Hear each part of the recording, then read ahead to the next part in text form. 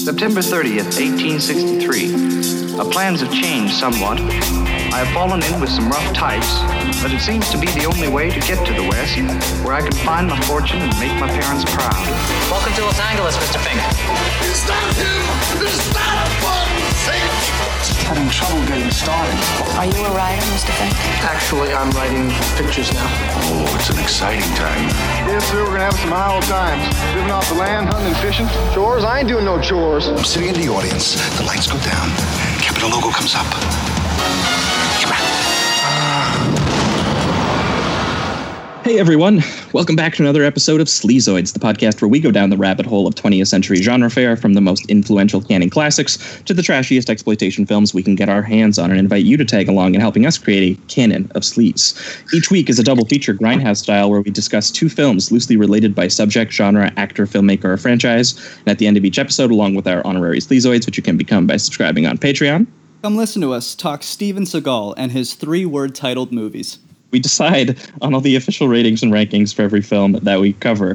Patreon subscribers also get an honor shout-out and 2 bonus episodes every single month, which we have been doing for over 2 years. So there are some like 50-plus bonus episodes. Lots of episodes. Waiting for you, as well as our bonus transmission series where we talk about some new release films, some of which will tie into today's episode.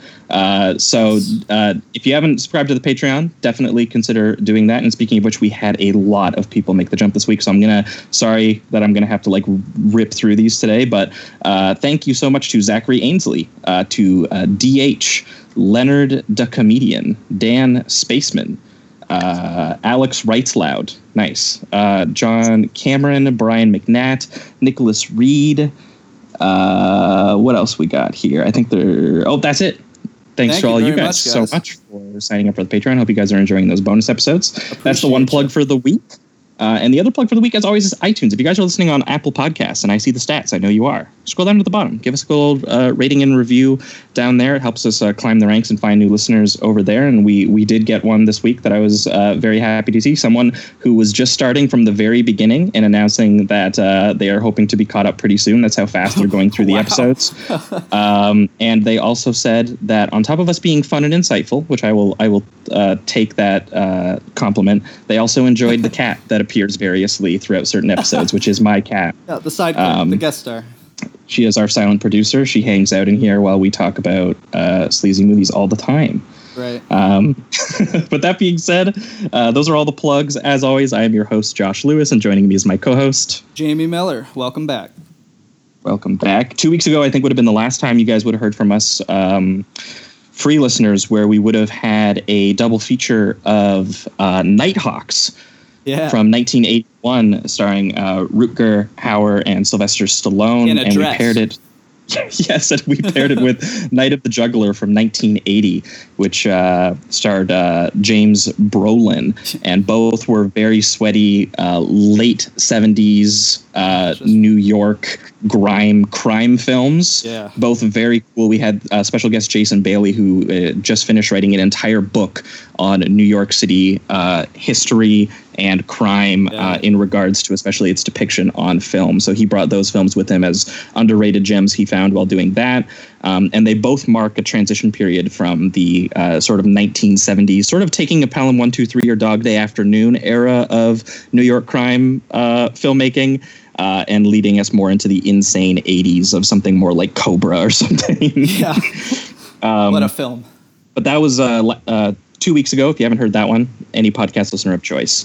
And last week, for the bonus listeners, we went off of that episode because I think it was Nighthawks was directed by Bruce Malmuth, I think, who also directed Hard to Kill with Steven Seagal. So we did Hard to Kill as well as Out for Justice. The first time talking about Steven Seagal. Out for Justice, obviously, by John Flynn. That action. We did Rolling Thunder, and I was really impressed at how much of Rolling Thunder's just really mean, nasty violence made its way into Out for Justice, even if Steven Seagal produced it and had to do his own thing inside of a movie that doesn't really fit his thing. But that's fine. We had a fun time talking about him. He's an interesting screen presence, and the 90s was an insane time. It really was. So that was last week's bonus episode for anyone who didn't get a chance to check that one out. Again, patreon.com/Sleazoids podcast. But this week, we have a very special guest joining us, as always, bringing on 2 unique films of their own. And this week, we are very pleased to say that we have writer and director Josh Trank on. Josh, how are you doing? I'm good. I was just enjoying the podcast, and now I have to be a part of it. Yeah, now you're in it. Sorry, man. No. It's perfectly fine. I'm good. I'm quarantined, and just me and my little pup here. Are you busy? I am. I'm pretty busy. Just as busy as I've been prior to global pandemic. So I guess that's a good thing. I'm just, yeah.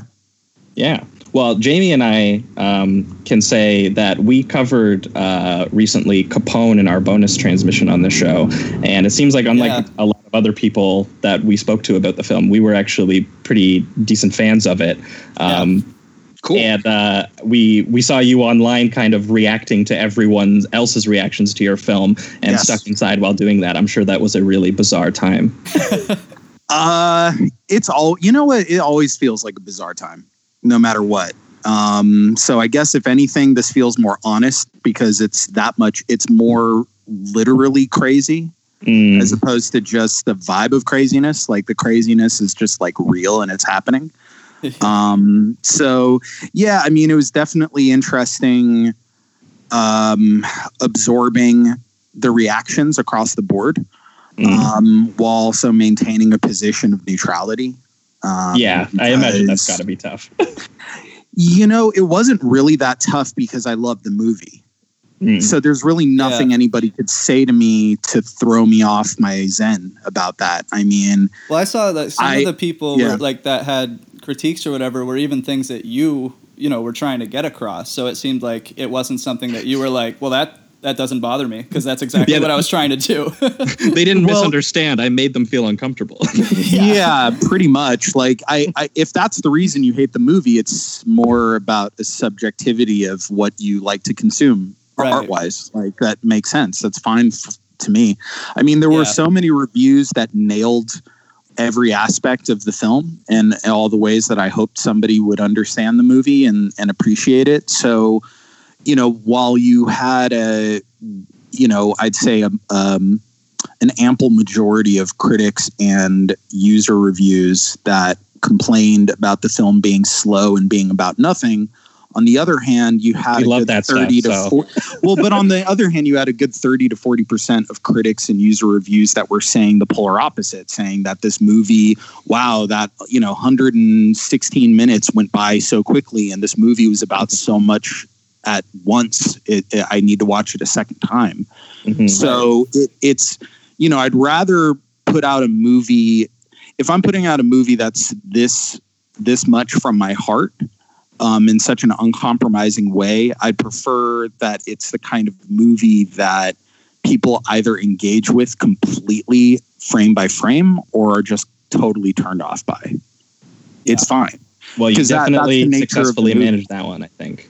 Yeah, I mean, it wasn't like I set out thinking like, okay, the goal is the reaction down the line. Yeah. The goal was to express myself as transparently as possible with this movie in the ways that were meaningful to me. So, I've gotten a lot of messages from people saying that they watched the film with because it's funny. There's also, I've seen some reviews from some people saying how they did not appreciate the sense of humor applied to the experience of dementia as they had experienced, a parent or a grandparent suffering from that. And then at the same time, I'd get messages from people saying, hey, my father perished from, experiencing dementia, or my grandfather or grandmother. And this was a very touching experience for me because I felt it was so naked and raw in its and personally I've seen that before too, and my experience is that it is kind of awkward and absurd. Like, sorry, that's the experience of dealing with being a family member of someone like that in a lot of cases. So I mean, a lot of, like, for instance, so many of my my inspirations just come from my upbringing, being Jewish and being a descendant of Holocaust survivors. And, you know, a big part of our culture is gallows humor. You know, there's more comedy that's come out of the concentration camps than you can imagine. And that seems weird, but that's kind of how some people culturally just deal with life. Yeah, and it's a really interesting point, too, because I was recently listening to the Movies That Made Me podcast where they had Eli Roth on recently. And he said something similar where people were asking him about things like Hostel. And he was like, you know what, the movies that I make don't really shock me. Like, people call me a bit of a shock jock sometimes. And he was just kind of like, when you have a family that grows up like talking about genocide at the dinner table, like it's just a matter of fact thing that happened to your family. He was like, that's the way you look at the world. So he's like, my movies to me aren't shocking as much as they seem to be to other people. And he was like, it was part of his upbringing. And it was really interesting, you know, hearing that part of it, because like obviously to me I didn't have that experience, but you kind of get that a little bit now watching his films, even if people think that it is tasteless in its own way, or you know, whatever. Yeah, for sure, I totally feel that. I mean, you know, like I think at the end of the day, if you're gonna make something that makes sense to you, you just have to, again, once it's out in the world, it's important to take a stance of neutrality if that's exactly the movie that you wanted to make. Because if people are going to hate it, they're going to be offended by it, then you've just successfully contributed a piece of art to the world. That's just how it works. And too, speaking of which, transitioning us into what we're going to be talking about today, I think the main film that you've brought with you today is partially about art being this sort of like insular thing that, you know, is, as much as you might want to try to communicate to an audience that you're disconnected from, like ultimately there is like an expression of, you know, you are in your own head and you can only express yourself as much as you can externally, you know. So but that being said, we will have you introduce the two films that you've brought with you today, and why you paired them together.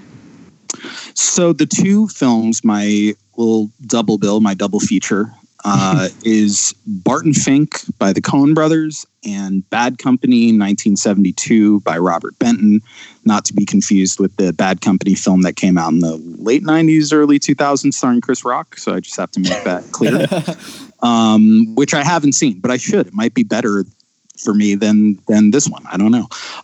But yeah, I chose these two movies for different reasons. So on the surface, if somebody were to just ask me, what are two movies that are closest to my heart in a visceral way, I would say Barton Fink and Bad Company. As it also relates to films that are sort of connected spiritually and logistically, I think that these movies, although one is a movie about a frustrated young New York playwright who's trying to make sense of his life writing B pictures for Hollywood, and then a film that is basically a winding road Western about these young kids on the run from the Civil War. They actually do have quite a bit in common in terms of the artists behind the camera. So, you know, Barton Fink is obviously written and directed by Joel and Ethan Coen, who are longtime collaborators since they were children. And then you have Bad Company, which is interestingly directed by Robert Benton and written by Robert Benton and David Newman, who were longtime collaborators, who wrote such classics as Kramer and Kramer. They also collaborated on the Christopher Reeve Superman movie. They also wrote and directed a film that is another one of my favorites, but in no way sort of, I think, would make sense paired up with Barton Fink, probably more like The Big Lebowski, which maybe we can come back again for another installment of this. But for sure. That'd be awesome. Yeah, it's a movie called The Late Show, starring Art Carney and Lily Tomlin. That is, again, it's one of my favorite movies. It's a movie similar to Bad Company. Not a lot of people know about it. It's a sort of dark comedy, observational comedy, throwback noir buddy film about Art Carney, who is this aging PI who's renting a room in the valley, and he ends up going down this rabbit hole, taking on a last job, trying to find the cat of sort of post-hippie Lily Tomlin in the 1970s. It's awesome. It's a great movie. Anyway, well, I'm going to check that out. Yeah, absolutely. Good pairing with Big Lebowski. But anyway, so I chose these two films, Bad Company and Barton Fink, for the two reasons. And a third reason, as I was kind of thinking about it this morning, sort of what about these two movies might sort of like kind of the reason why they've connected with me so viscerally. And it's sort of the first time I've realized this, but both films are completely unsentimental stories scored with music that is so emotional and sentimental. Oh, yes. Yeah. And I don't know why I've never really thought about that before, but it just struck me this morning as I was kind of, thinking about the films in my mind. No, that's a really important point. We'll definitely get into it, especially because I think it's a little bit more obvious in Bad Company, especially with just, the two different forms that's operating in and how those contradictions like make that film, sort of like impactful. But what Carter Burwell is doing on Barton Fink is a lot more subtle. And I didn't even pick up on it till I rewatched it twice just for the show because I just love it so much. And it wasn't until the second time that I watched it that the score really picked up for me this time. And it really expresses something that like nothing else in the film expresses. Yeah. It's so interesting because when you think about the score for Barton Fink, it's so simple. It's just a couple of notes that repeat. Mm-hmm. That play in different ways that evolve throughout the film, but it's not what you would think in like an obvious way to apply to a film about a guy who is as bizarre looking as John Turturro living in this, nightmarish apartment in Los Angeles in the 1940s, but is so poignant and beautiful and adds just such an emotional weight to it that, like you said, it's like, if it were not for that, like, a lot of the times I'll watch movies and try to imagine like, okay, well, what would it be like without the score or a different score? And, it just changes the vibe of the film so much. No, absolutely. But that being said, I think we are going to jump right into it here. We are going to start off with Barton Fink. Peace of mind.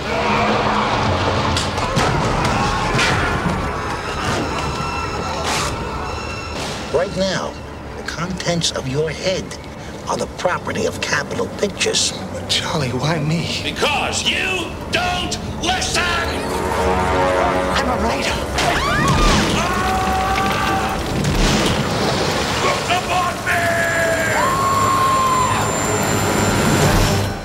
me! A new film by Joel and Ethan Coen.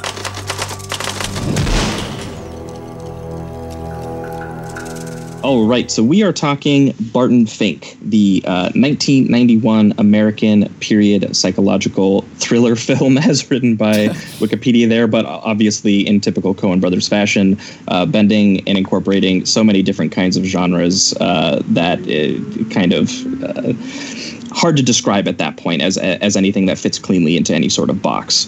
Definitely. But the film, obviously written and directed by the Coen brothers. I'm sure a lot of people listening to the show will be familiar with the film. Even when it came out, it was very acclaimed. It famously took the Palme d'Or as well as Best Director and Best Actor at the Cannes Film Festival, which I believe made them change the rules so that another movie couldn't do that. The film loosely follows John Turturro, who they wrote this character for as Barton Fink, who is a renowned New York playwright who sees a lot of success in his sort of working class common man art pieces that he is putting on.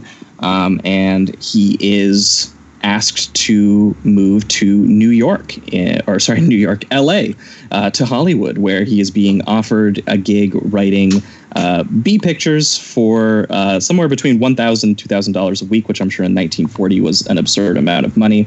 And the rest of the film is his experience in Hollywood and how that sort of decrepit place of production and of artistry gone to die turns into a very hellish experience for him.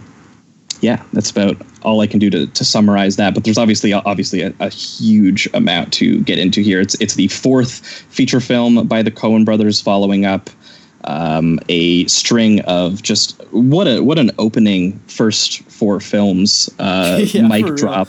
With opening with Blood Simple, obviously like a Texas neo-noir that obviously established the Coens' very unique blend of sort of like dark fatalistic humor, as well as sort of like existential and philosophical qualities. Also, they're very interested in sort of like people wandering sort of like machines of their own making in a way, and sort of being having impulses of self-interest and being controlled a little bit also by, some Coen brothers characters are not the smartest people. Yeah. And by the way, just let me say, this is such a really like spot on description of Blood Simple and just the Coens in general. So bravo. This is great. And Blood Simple just really, for me, it communicated like their artistic statement of, a minor miscommunication or impulse escalating into like a life or death situation, and especially to something that they reused in Barton Fink, because I rewatched Blood Simple recently too. All of the hums of the ceiling fans and the ambient soundscape, and how that goes into like full blown like existential horror, like that is probably the thing that translates the most to Barton Fink, mixed a little bit with their period drama sensibility that they applied a little bit to the Prohibition era gangster film that they did, Miller's Crossing, which is also just one of my absolute favorites of their films. Also, in the most unexpected ways, where they'll introduce that kind of sound design, like in Barton Fink, at the end of the first scene, the introduction, when he's standing backstage and the cast goes out to take their bow for the applause. Yeah. And then Barton Fink walks out and they slowly start to rise up the sound of just the sort of ventilation hell sound effects. It's just so random, but and he's also got so that creepy, completely spaced outlook where you're not sure if he's like going through an episode of some kind or if he's like just entranced by his own work or whatever it is. Well, and it's worth noting too that like the opening images of this are a dolly shot on the wallpaper of the hotel where we're going to spend the majority of this film, followed by images and sounds of like the ropes and pulleys like behind the stage, like orchestrating the curtains and orchestrating the lights, and it really sets you up for like, we are going to kind of look behind the curtain at a particular in a particular way here, and it kind of combines a little bit of Preston Sturges's like Sullivan's Travels, a little bit of like The Day of the Locust, and for me, honestly, the biggest reference point for this film is weirdly enough probably like Eraserhead. It's the only other film I feel like has that uncanny soundscape and like deliberately and the hair and sound. And it really brings also, like a loneliness too. Like it really expresses, I think, how alone he feels. I mean, when you just have him in a room and all you hear is the ceiling fan with no score or anything like that, you get that sense of, I am completely by myself here. Well, yeah, and just that deliberately ambiguous, like surreal externalization of what is very clearly internal feelings and conflicts. Which is also very present in, something like Polanski's Repulsion, which was also something that they talked about a lot when they were making this film, of like just an impressionist, like solitary psychic breakdown. It's all like mundane details, sound design. I think in that film, they also even have like the walls like literally crumbling and fissuring as like a representation of like the psychological state, which is something here we get with the wallpaper like peeling off and revealing like this weird like fleshy pussy like underbelly that is like just barely being covered over with some paper, which an allegory for Hollywood if I've ever seen one. But most fascinating, I think, about this is that the Coens have talked about it a lot. But this film came out of a rut that they were experiencing while writing the film Miller's Crossing, which a lot of people will know came out actually 1 year before Barton Fink. So while they were stuck writing their gangster film, which is filled with all kinds of backstabbing and double crossing in a way that is almost comedic, but is still filled with like this idea of like our bleak attempts at having like moral codes and the people who survive are maybe just the best at manipulating them and things like that. So while they were writing that film, they got into they didn't describe it as writer's block, but it sounds a lot like writer's block is what they were experiencing. And apparently they stuck themselves up in a motel and they described it as they burped Barton Fink out. So it came from a very isolated experience of a writer's trapped in a hotel room being like, we need to express something. We need to get something out of our system. And they basically made a film that captures that feeling absolutely to a T. And also being extremely Jewish. Yes. I don't know. Am I the only Hebe on the line right now? At the moment, but I will say. Okay, I can say that. If you guys said that, I wouldn't be offended because I feel like we're all friends at this point. But I can say that because this is the thing. So I first saw Barton Fink when I was 8 years old, 9 years old. Okay. I know it was before I was double digits. And I didn't understand it at all when I first saw it. Are you either of you aware of something called the Z Channel? No, actually. Okay. So the Z Channel is very important to LA cinephile history. So the Z Channel was basically, I guess you'd describe it as like a public access station that was owned by this very wealthy guy who I think came from family money. And he was super eccentric and had a very, very huge collection of movies, like avant-garde movies and European New Wave films. And so my dad, this was in LA in the late 70s, early 80s. You'll have to fact check me on that. But anybody who lived in LA during that time period who was super into movies, they were obsessed with the Z Channel. Is if you imagine like sort of the Criterion Collection or something like that had existed as a public access station like in the early days. Okay. So my dad used to, he started on this obsessive thing where he would record on VHS 8-hour long play tapes, which was like not the best quality to record an 8-hour long play, but he'd record basically every single movie that played on the Z Channel and he'd catalog them because my dad's a huge film buff. So my dad, when I was growing up, there was this closet wherever we moved, there would be one closet that would just be dedicated to all the VHS tapes. So this was Barton Fink came out after the Z Channel, but Barton Fink definitely fell in line with the sort of lineage of what the Z Channel had to offer. Mm-hmm. So my dad had recorded the movie at some point, so I just picked it up and watched it. And as somebody who grew up in such a Jewish family that my dad actually makes Holocaust documentaries for a living, in my life, I had never, ever, ever seen a person look so Jewish in a movie before. So it stayed with me. And I always went to rewatch it because it just, again, I'd never seen somebody look so Jewish in a film. And it made me feel like I was seen, as the kids say. I also don't like the movie. Like a lot of these characters, mostly the Hollywood executives and the presidents are extremely anti-Semitic and just like yelling out all the self-loathing Jews. Yeah, it's crazy. Yeah, he goes, you lousy kike son of a bitch. Yeah, I think is one of the most powerful and from literally one of the most Jewish-looking men you could cast next to a Jewish-looking John Turturro to say such a line. Yeah, Michael Lerner, I think, is the one who has that line. Oh, no, yeah, Michael Lerner. But, like, he's just...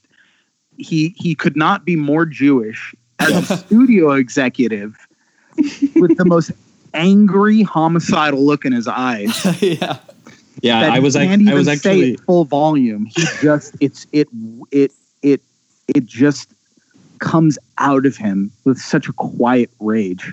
Yes. Yeah, well, and I was showing the film for the first time to my girlfriend, who is Jewish, and when obviously I celebrate a lot of the holidays with them, and I go to a lot of her family gatherings, and her mom is a Holocaust educator, so she's very knowledgeable about all of the stuff. And that scene where Michael Lerner drops the K-bomb like viscerally impacted her while she was watching the film, and then especially too, there's the anti-Semitic detectives who talk about the hotel not being restricted. By the way, one of the most real moments, if you're Jewish and you had parents that grew up in America back in the 1940s or 50s or 60s, like that's such a real moment. Like it's just, and they followed that up, by the way, with the sort of with the Serious Man. But I'm sorry, continue. That is some real shit. No, yeah, for sure. And the way that because I mean, they did set it just on the precipice of America joining World War II. I think America decides to join World War II in the middle of the movie, which is where we get the USO show. It's where we get the Hollywood producer in like a military general outfit that he just stole from like the set of a movie, presumably. Yes, exactly. By the end of the movie is like, I'm now the general. Yeah, but I found, honestly, that the things that were the most impactful was obviously how, you know, a lot of the times you can, you know, you feel like Barton is being welcomed in, but he's also being, you know, sort of held away. And he does have some anxieties, clearly, about the World War II happening in the background, obviously. But the way that I found it sort of like the most eerie, I think, was how it just so subtly infuses with the rest of his anxieties, because obviously he has artistic anxieties, he has anxieties obviously about the industry that he's a part of, and he also has more like philosophical ones. He has pretensions of wanting to, you know, deliver a new form of working class art by and for the people, without actually listening to the common man. Yeah, he's like, brother, he's like, oh brother, I've got stories. Yeah, anyway. He has to do that at least 5 or 6 times in the film. Yeah, well, and from what I understand too, the film is a little bit based on Clifford Odets, who is the socially conscious like 1930s playwright who spent a little bit of time in Hollywood. He was one of the founding members of what I think they called the group theater, which was the idea of like trying to recreate through theater like the actual human experience of like poverty and things like this. But also a little bit inspired by William Faulkner, who obviously also had a brief stint in Hollywood, and from what I understand, actually literally wrote a wrestling picture for the same actor Barton's writing a wrestling picture for, called Flesh from 1932. Who's the William Montague character supposed to be? I forgot. The Mayhew, the drunk. Yeah, Mayhew. I'm sorry, Mayhew. Yeah, no, yeah. He is supposed to be a little bit of William Faulkner, who was apparently a known alcoholic, and also being a Southern novelist who is invited to write movies for Hollywood as well. But they have also said that like the more abusive elements of that character, that they were just like, we don't know if that's anything about Faulkner. We just used him as like a kind of gateway for the overall experience of writers who wrote plays and novels, you know, moving into Hollywood and finding themselves in a very different mode of writing that has a lot of sort of like industry things imposed on them, and sort of the psychological experience of moving to that mode of artistry. And then especially here too, the way that sort of turns into Barton's entire surroundings. Like when he stays in this hotel, and it's worth noting too, he stays in this rundown hotel specifically because he wants to be more with the people. He doesn't want to have a nice, lavish hotel paid for him by the studio because he feels it will sort of separate him from his art. Also, by the way, as I'm legally allowed to point out, very Jewish. He was saving money. Yeah. fair enough. But also this hotel, because of the way that obviously the Coens and Roger Deakins, who they were working with for the first time on this film, the way that they shoot this film, it really gave me that Overlook Hotel, The Shining kind of vibe, where it's just something like something so ordinary. When we did The Shining on the show, we talked about the thing that's so terrifying about that film is how he doesn't really need special lighting or special angles to make that place scary. He just takes the ordinary and makes it so surreal and eerie by making it take on like this strange labyrinth kind of quality to it. And I mean, in this film, we have that wallpaper literally peeling off of it. I love in the sound design when he first arrives at the hotel and he rings that bell, and that bell just keeps ringing throughout the whole hotel for like 30 seconds until Chet, Steve Buscemi, literally seems to come out of the earth into the hotel and then stops the bell from ringing. There's also this big, like, almost ghostly element to it where they have all the shoes in the hallway all the time, and I don't think you ever once, maybe there's one little glimpse of somebody, but you never see the other people that are in the hotel. So there's this uneasy, ghostly feeling about it too. It's very haunting.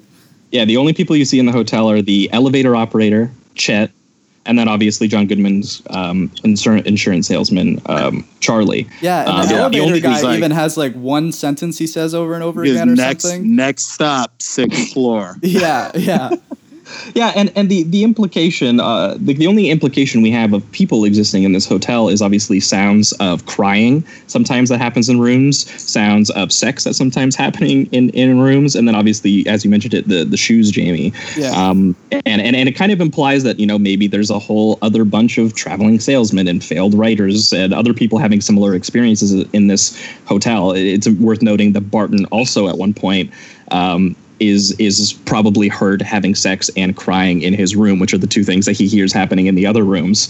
But the shoes are also kind of evocative of Holocaust images that I've seen, where you have lots of, you will see that like a lot of things that were left over were just the shoes that these people owned, and they were like piled up and left there. So I found that image really eerie when he looks out into the hall and he just sees people defined as like these, just the shoes that they own, which they are obviously leaving out for Chet to. It's funny though. I have to say something that I love about the Coen brothers is every time that they're interviewed, there is one very famous incident. In fact, when Elvis Mitchell interviewed them years ago on stage for some event, I don't remember.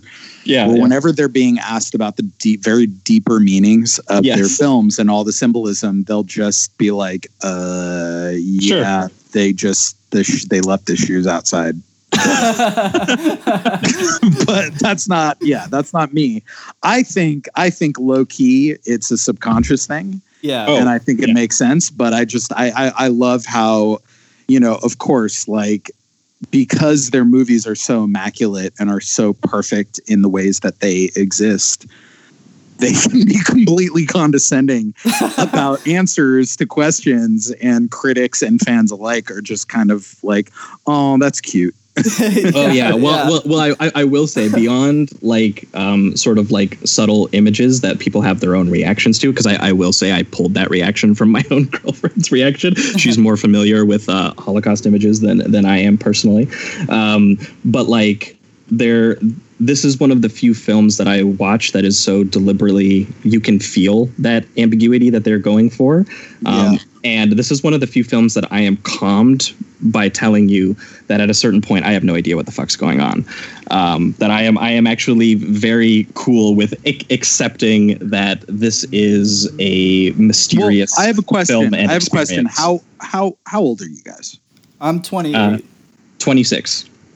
As you get older, the movie is going to make sense more and more and more, especially I don't mean that in a bad way, because I've talked to this to therapists. I've talked about this to therapists. I've talked about this to friends. Like, every year of my life, the movie makes more and more sense to me. The first time I ever watched Barton Fink, it made fucking no sense to me. I was 8-9 years old, and I'm like, who is this extremely Jewish man on the screen? And that was my first pull into the film. And as the years have gone on, I mean, the movie now makes complete sense to me in a way that's almost frightening. For instance, you were bringing up, in the first scene of the film when he's just kind of staring off at the crowd, and you're kind of wondering, like, what is he even thinking about? Mm-hmm.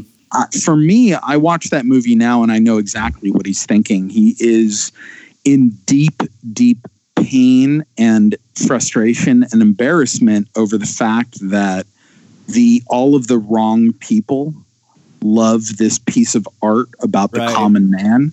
Yeah. That he, has literally removed himself from society, from that aspect of society to write about. He hates the people that are applauding the film. He hates them. Right. And it hurts him that they're the ones who are watching it on opening night. Yeah, he hates them. And then when the next scene, thing, right?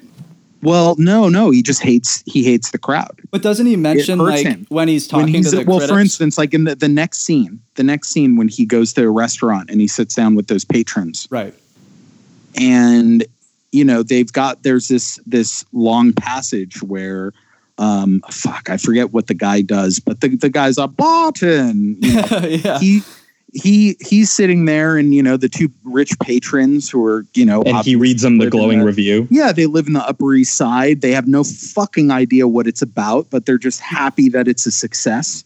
And they're like, they don't even have an opinion of what it is that he did, that he poured his heart into, that has probably led to so many sleepless nights and harrowing experiences of, his own personal life leading up to this opening of this play. And they're just like, oh, let's hear the review so we can hear how great it's supposed to be, because they don't get it. So when he's standing there backstage, he's hearing the applause of a bunch of people who just truly don't get it and who it is not really for at the end of the day. Well, and also too, he's kind of like wincing while he's hearing the lines being read a little bit too. There is this thing about like just even the pain of like not being in full control of it, almost in a way, exactly. that it exists as its own thing outside of him now. Well, he's writing art about the common man that exists purely for the spectacle of high society. Right. Yeah. And then he's invited to go out to LA to write B movies to be consumed by the common man. Yes. Yeah, which is one thing I thought was really interesting when they detail that when he first talks to John Goodman, and John Goodman like knows the actors and knows all the films he's talking about, and because he's seen them all. So it's like John Goodman is more likely going to see your art. He's a source for like what you're looking for. Yeah, well, like John Goodman's character, the traveling insurance salesman, is like more likely to engage with him as an artist if he made a B picture than if he was to have a play in New York. He would just be something he would never get the opportunity to see. Right. Yeah, and I think it's really important that it gets into his sort of, his artistic goals and process in that way, because obviously that is to him in contradiction with the work that he's being given by Hollywood, and which is what kind of like sparks this sort of like breakdown that he has a little bit. I hate to be as pretentious as Barton Fink, but if you indulge me for a moment. For sure. So when Chronicle came out, the look on Barton Fink's face when the crowd is applauding is how I felt when the crowd was applauding for Chronicle, because I felt that they were applauding and reviewing a film based off of the merits of ideas that were the least personal aspects to me. Cool teenagers having fun with cool powers. Whee! I made a movie about bullying and child abuse. Right. Yeah. And I'm seeing all these glowing reviews talking about it's like a superhero movie kind of thing. It's so sick. To me, it's not a fucking superhero movie. Absolutely. And I'll say it. Fuck Max Landis. He had nothing to do with the movie. He wrote a draft of the film. I was going to ask but I was almost afraid. That's amazing. I've gone on my ticker tape parade, finally to tell everybody how Chronicle was actually written and where it actually came from. Max wrote a draft. He fucking, glommed himself onto the movie. Yeah, so I let's finally take him out of the equation. This was that was a film that came from my heart. Profile. Well, I will say this. You mentioned something about just so you know, it's like I have certain rules about life. I'm not if you're going to go out and spread lies about me, I'm not going to spend the energy to go out and try to undo the lies unless they are legally pertinent. Like it's just whatever. If you want to think that I didn't come up with that movie for years of my life, I literally don't care. It's the first movie I made. I'm going to make 500 movies. Right. And the fact that Max was an extremely loud person on social media for however many years. Until he wasn't impossible. Allowed to be. Yeah. And I'm just like, well, if I say anything right now, I'm just going to look like a bitter asshole because he's out here thriving and selling scripts. And I'm just somebody who everybody isn't quite sure how to feel about yet, So anyway, but that said, this is a film that I had lived with in my soul for so many years. So when I saw these great glowing reviews, which it's like the dream of any filmmaker, especially for their first film, is for it to be a success and for the critics to love it. I had felt that they loved it for all the reasons that I just made me unsure how to talk to people about it. Because that's not what drove me every single day. I thought I was touching on sort of the core of an experience of peer and parental abuse. Yeah. That if, given these telekinetic powers in this very sort of organic evolutionary way, would turn into a nightmare for everybody at the hands of Dane DeHaan's character, Andrew. Mm-hmm. That was not really discussed a lot in any of the reviews. And I just kind of felt this existential dread, if I didn't care, then I would be the kind of director that wouldn't have ended up falling on the sword for his version of Fantastic Four. I would have gone off and done whatever the fuck anybody wanted me to do. Which, by the way, at this point sounds kind of nice because I'd like to just go out there and, sort of make money and live a life. I'm 36 at this point, for fuck's sake. But,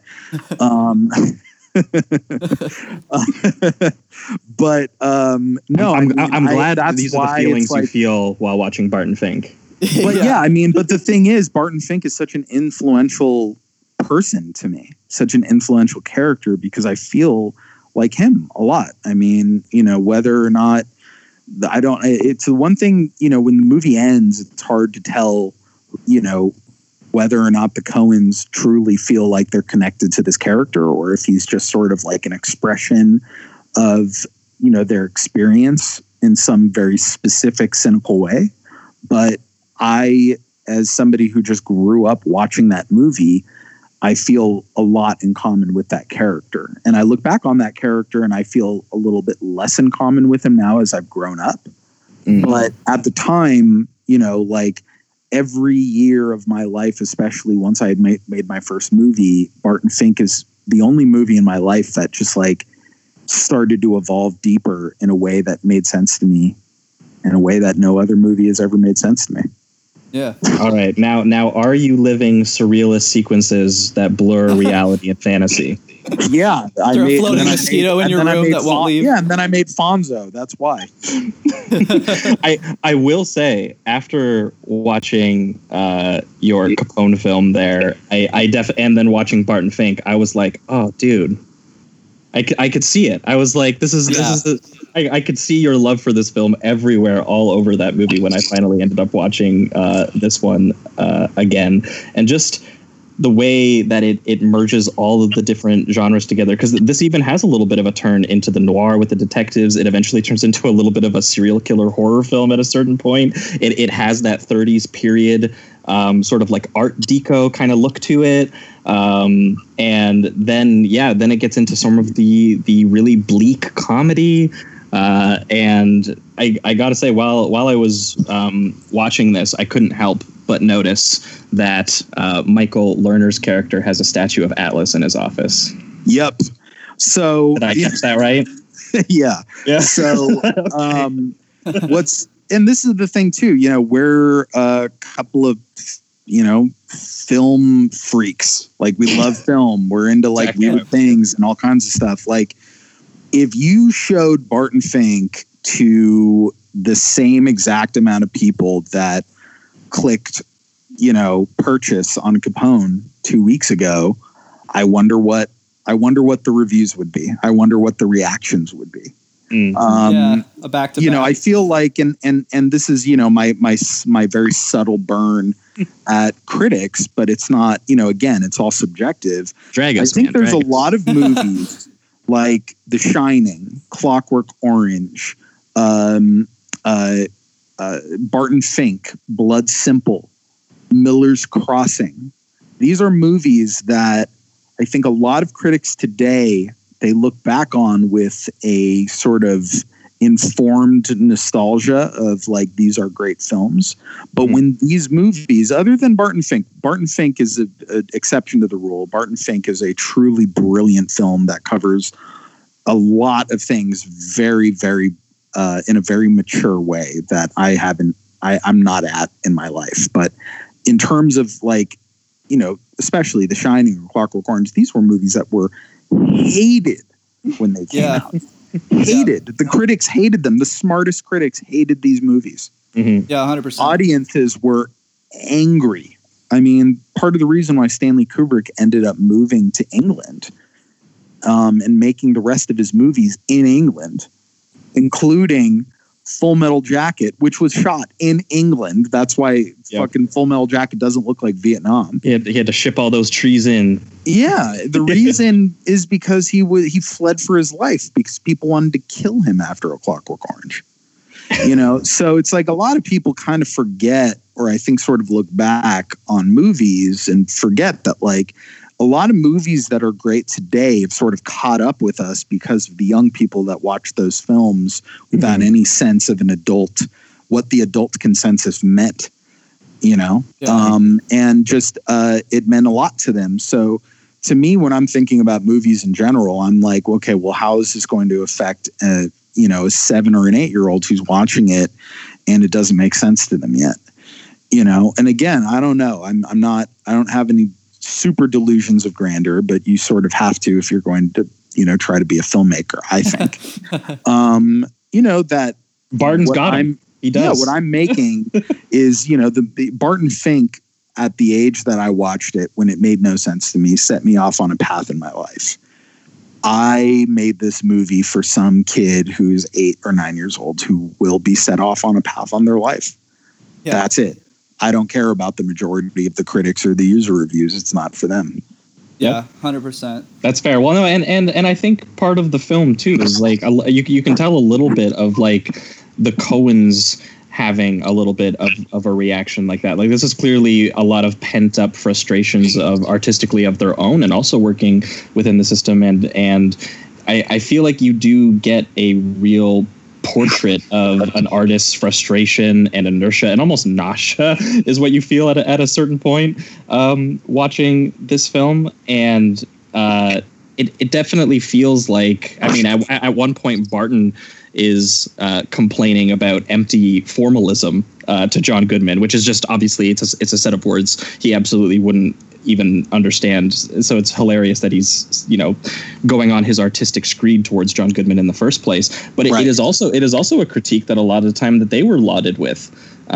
So it's very clear that they are having a reaction here and being you know, a little bit of the experience, I think. I mean, I can't say because I haven't tried to get a movie made, so you would know it all better. But there's just such a deep frustration I feel watching this film and part of it is the way that they've shot it and the way that they've sort of written it to be you know, sort of symbolic and ambiguous in ways that they feel they've described as more organic, that, as Josh pointed out, they didn't actually really come through and say we wanted everything like this to mean something in a puzzle piece that you can unlock and you can put it all together. This was more just a raw expression of conflict and feeling within this, but externalized into what eventually is like apocalyptic hellfire. Yeah, and even that portrayal of like him going to Hollywood, and for the first, really until the end of the movie, that president and the executive are pretty much just like sucking his dick. Like they're at one point they literally lick his boot. You know, the one guy, or kisses his foot. Yeah. And it's just I found that intriguing that it's like they were just kind of, you know, feeding him what he needed to hear, and then at the very end they just crush it and are basically like, there's 20 of you, we don't need you at all in any way, shape, or form. They didn't even see the play. They didn't even see the play. They just heard about it, that it was. We want that Barton Fink feeling, is what they say. When I was making Fantastic Four and in the early stages, the one thing that I kept hearing, and it was so eerie for me, it really sent me down a path of just like existential meltdown, considering my love for Barton Fink, is they kept saying, every time I'd pitch an idea that didn't quite make sense to the executives or the head of the studio, I would hear back, yeah, but what we want is Josh Trank's Fantastic Four. We want that Josh Trank movie. Oh my God. I just kept thinking, like, this is what the Coens were telling me early on. Yeah, wow. They wanted that Barton Fink feeling. And there's, they can get 20 other Barton Finks in here, 20 other Josh Tranks to do exactly what it is that they were looking for. They wanted that fun shit with powers. They wanted the wish fulfillment. They didn't want all the other stuff that. Well, really and it's funny too. By the end of the film, he does end up actually, getting something artistically inspired out, and he writes it, and it is immediately dismissed as, I think he calls it, a fruity film about suffering. Which if that is not an exact note that the Coen brothers got, I can't imagine like what else. Like that would I imagine that's exactly what someone said to them when they tried to turn in a draft for A Serious Man. They were like, heard that. Oh no, not by the time they made A Serious Man. That was the era when basically Scott Rudin was like, okay, whatever you want to make. Okay, but it perfectly describes A Serious Man. Like that is a right. Be hardcore, just about a man's suffering, and you just have to watch it, which is a kind of film that I would very much like, but I would understand why the Suits might have that note for him and not appreciate it. 100%. Yeah. How was it? What were their faces like when you told them that Tom Hardy was going to shit himself a bunch of times? Well, it was already in the script, so Tom, so they knew. They were well aware. Yeah, the movie is exactly the script, and so Tom had signed on to the movie before we got financing, so at that point it was sort of like, well, yeah, Tom is here for the pooping, so you want to tell him there's no poops, then go ahead. He's on board, he's committed, he's attached, very committed actor. Love it. One thing, going back to Barton Fink here for a second, one thing that really stands out to me, I think, about Barton Fink is the visual style of it, which we haven't got a chance to praise Roger Deakins accordingly yet. Not that anyone needs to anymore, because he obviously is. He's now won his Oscar. He's now going to win Oscar after Oscar for everything that he does now, because he went so long without getting one. But one thing that watching Barton again that really stood out to me about this is just how sweaty and shadowy and claustrophobic the close-ups are of this film, and how often it uses like these off-kilter, like low angle and overhead compositions of the hotel. Barton stuck inside of his room, which is like obviously sort of like decaying, but it's in direct opposition to a lot of the venues that he goes to in Hollywood, which are obviously like these really pristine offices and restaurants. But you still, even, when the locations are nicer, the overall feeling is suffocation, I feel like, while watching this film. Yeah, he's very gray and desaturated, and you have him set against these oversaturated sort of Los Angeles palm tree landscapes.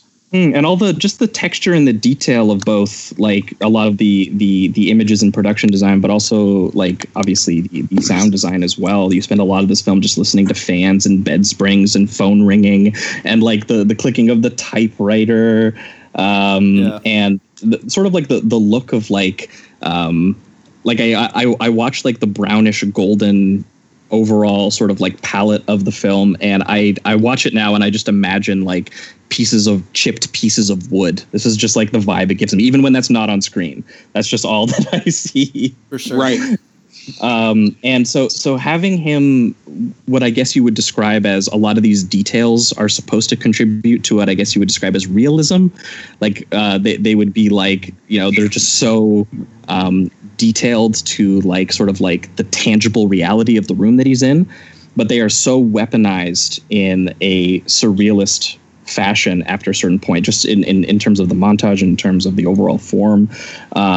And for me, it ends up ultimately becoming a movie about blurring sort of reality and fantasy, which they achieve in a lot of the ways, which obviously is a little bit of a critique of Hollywood, that there is like this very rickety facade that is being just barely covered up, all of these like contradictions and psychosis things that are happening just underneath it. Even speaking on like just the facade of it all, like at the end when the president gets the medals on his like his custom made army general outfit or whatever, and it's not even legit, like he's just kind of playing the part, that kind of thing. Like it's just this idea of, you know, a person totally full of shit. Well, and the way I think that the Coens have crafted it here to, you know, just deliberately again be sort of ambiguous and a little bit frustrating in a certain sense, because that's the experience that they were going through. They've always talked about it too, that when people asked them about it, they were just like, it is always artificial to talk about reality with regards to this film. Like we didn't really have that in mind. They had like a headspace. They had a point of view. They had these sort of unresolved feelings of anxiety and tension, which leads you to wonder, you know, for a lot of people who have seen the film, obviously, like, is Goodman really there? Is all of this really there? Yeah, I mean, the conclusion is that it doesn't matter. And I think that part of the biggest problem that I have with sort of, you know, I guess your sort of typical bougie Western, you know, POV of film criticism is this desperate, arbitrary need to understand what is literal and what is not literal. Exactly. And, you know, if this is going to be surreal, then, you know, it should be shot in a surreal way. And I think that's bullshit. Yeah. You know, it's like, you're absolutely the reason why I made Fonzo / Capone the way that I did, without any stylistic difference between who is perceived as real and who is not perceived as real, and what experiences are real and what experiences are not supposed to be real, is that it doesn't matter. This is the world that this character sees it, and that's all you need to know. That is the experience regardless, you know? Like, and you have most people who watch movies today, and they almost need to know what the genre classification of the movie is in order to know how to properly enjoy it. It's quite sad, but that's why I don't spend too much time thinking about what other people think about anything. It's like, Josh and I talk about it all the time, where it's like a lot of, I mean, you know, like YouTube reviews especially are these things where it's like the lists of just everything wrong with the movie, that kind of shit. It's all very just superficial. It's just like superficial bullshit. It's so anti-art, it's so anti-film, and absolutely. It's like what I just sort of say, these are like grifters, you know, like I'm always happy to know that people can go make a living, because I've had my ups and downs in my life for sure, you know. I've definitely, I mean, especially the last 5 years of my life, I've been fucking broke, like beyond broke, and I always think like the worst thing that you could ever wish upon somebody is to not be able to make a living. So even if somebody's out there, a snake oil salesman, and they're like, you know, fucking duping people into buying some miracle toxin that's going to, like, you know, solve their cancer, like, whatever. If somebody's out there dumb enough to buy it, then I'm glad that somebody can be making a living off of that and paying the bills and be able to, like, survive.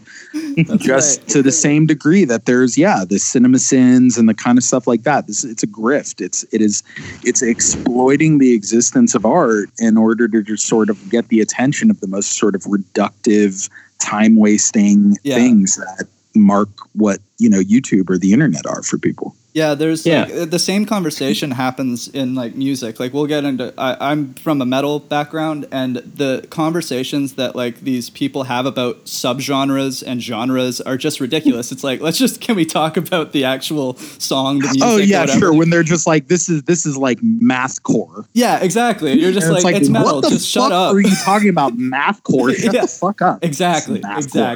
It's fucking music. It's just the way that the dude is playing the drums. Shut up. Well, it's so weird to me that people would have this like puzzle box viewing experience of this film, because the symbols are there, and I do understand that people some people can be made uncomfortable by unresolved things like that, but the whole point of like what the Coens are getting at with this is that it is that experience of like, there is a feelings of like fraudulence that he has, and feelings of like when you create a world and what is objective and subjective, because like Barton has obviously these ideas of like objectively creating an art for the working people, but in order to do that he needs to work within an industry that, you know, sort of can't make that subjectively possible. So you get into this weird thing where like the actual film itself is interrogating art being a kind of insular thing and an expression and something that exists sort of in his head in a way, and which is why it makes sense that as an artist he would be sort of trapped in it, imprisoned in it in that way, and the way the film captures that. I mean, this is a film that opens with the inner workings of sort of how the art gets made, and then ends on him existing like sort of like within a picture. Well, yeah, I mean, but just like you said, the and that's so spot on, man. But like it's what you just said about how it's understandable that art, a piece of art leaving audiences uncomfortable because of these unresolved themes or unresolved ideas. That's what life is. Yeah. Let's take art out of the equation. When you lose somebody in your life, somebody dies, your mother, your father, your friend, whomever, what's the thing that everybody says when somebody dies too soon or somebody dies in such a way? It's like, it just doesn't make sense. Yeah. Wish I got to say something like something left is unfinished. But it makes you wonder, like, is that if death ultimately doesn't make sense, life doesn't make sense. Yeah. And we spend our entire lives consumed and obsessed with this notion of trying to make sense of life. But at a certain point, you're going to die in some untimely way that, it doesn't matter if people, when somebody dies, but when somebody dies at like the age of 98, the thing everybody resolves to a point of comfort is like, well, it was a long life. Yeah. But you know what? Wouldn't it be great if you just didn't die? Like, life doesn't make sense. Life is an unresolved experience. There's no way to resolve life. We're here, we show up, and we fucking die, and it's not going to make sense to us. Yeah. And if I think there's this a large majority of people who go to the movies, it's a way to either escape from life, the life that doesn't make sense, or a way to make sense of life that doesn't make sense. And I would argue that there's a version of art that just reflects life as it is. And that to me is comforting. I am comforted by art that touches upon the experience of an unresolved life, because it makes me closer to the human experience. So I look at a movie like Barton Fink, and we're sitting here and talking about it in hyper detail, right? That you could show this same movie to somebody else who doesn't care about movies, doesn't care about the history of Hollywood, doesn't care about all these themes. And they would be like, what is this movie about? It's about nothing, but it could be about everything at the same time to somebody else. It's a fruity movie about suffering. Exactly. Wow. There it is. Tagline. That's the tagline. That should have been the tagline. That's amazing. That was fucking brilliant. Holy shit. Wrapped it up real nice. That was awesome. Well, I know you guys have a limited time, and I don't want to take you away from Bad Company. We're going to quickly hit the reductive rating round, which on this show, I know you don't like your ratings, Josh, but this is where we always do a little bit of a rating. Well, but we have to do the rating because 10 out of 10. 10 out of 10. Yeah, that's for me. This one absolutely gets the 5 from me. Because we do out of 5. So 10 out of 10, Josh gives it a 5. I give it a 5, but mostly because this was actually one of the earliest films I saw right before I decided to go to film school. Oh, cool. And I got to say, like, this was a film that like reinvented what I thought like films could look like. Like when I watched it, I had no idea that a film could be made like this. And again, I also had no understanding for it. And I've picked up on little details here and there that gets me a bit more into it. My favorite detail personally is how many times the word head is said in this movie. I think it's 50 or 60 times they say the word head, which is yes. Which blew my mind when I went and looked it up. Yeah, because there's so many of like John Goodman being like, Barton, you've got a head on your shoulders. Or the conversation too where they talk about how much their heads hurt. Or he's talking about when he has the pus in his ears and he's like, I asked the doctor, I can't get another head. I'm dealing with this one. So they say head like 50 times in this film, which obviously sets up a little bit of John Goodman literally possibly decapitating people and leaving them in boxes for Barton, but also the experience of an entire movie inside someone's head, like the life of the and it's not even, they don't say the life of the head, it's the life of the mind. Yes. the life of the mind, which is what John Goodman runs down the hall yelling as I will show you the life of the mind. Yeah. Oh, and by the way, worth noting, there is a deleted scene that I caught of this film that has the John Goodman decapitating the elevator operator. No, really? I didn't see that. What are you talking about? Yeah, there's a delete. I have the Kino Lorber Blu-ray, and they restored I've all of the never seen scenes. that. That's I've crazy. seen this movie. I probably, honestly, have seen this movie over 200 times at least. I've never seen that. Yeah, Wow. when the detectives are looking down the hallway at John John Goodman, who comes out of the elevator. What? Before John Goodman comes out of the elevator operator stumbles out first, and he falls down, and his head rolls right off and bleeds all over the carpet. That's what they see before. God. Oh my God. Okay, I have to go look this up. I guess they thought that was just too much or something. Yeah. Wow. But I think as far as an artistic statement by the Coens and an external realization of and surrealist realization of just like these really subjective pent up anxieties, both personally, worldly, industrially, artistically. This is just like a towering film for me, and it completely shaped how I would think about films, because I've always been someone who has looked at and been very very focused on the way that directors say things wordlessly, the way that they viscerally express themselves using, shots and cuts, and the way that those impact you as honestly more important to the story than, what two people say to each other, because there is more said in individual compositions and dolly shots and, sort of compositional expressions in this film than could ever be said by Barton Fink directly. And I think people who watch this film and they go, oh, he made a deal with the devil or something, and John Goodman is getting him for that or something. And it's just this weird thing of, I couldn't imagine watching a movie this way. This is just an amazing expression of these really deep anxieties, and the way that I feel, the way that I watch this and I end up thinking more of like something like Eraserhead, I think speaks to what the Coens are going for with this film. Yeah, for sure. Than any of sort of like the genre trappings they try to get, people try to box them into. Like a lot of the time they get a lot of people sometimes talk about this in the context of noir or like buddy comedy and stuff like that. And it's just not the feeling that I get while watching it. So as far as like impressionist, like psychic breakdown films go, I feel like this has got to be a top 5 for everyone. Yeah. Hell yeah. Yeah, it's for me. I did have it at the high 4 just because I'm less experienced in film theory and the understanding filmmaking and stuff like that. I've kind of latched on to Josh a little bit here with this show, and I've learned quite a bit.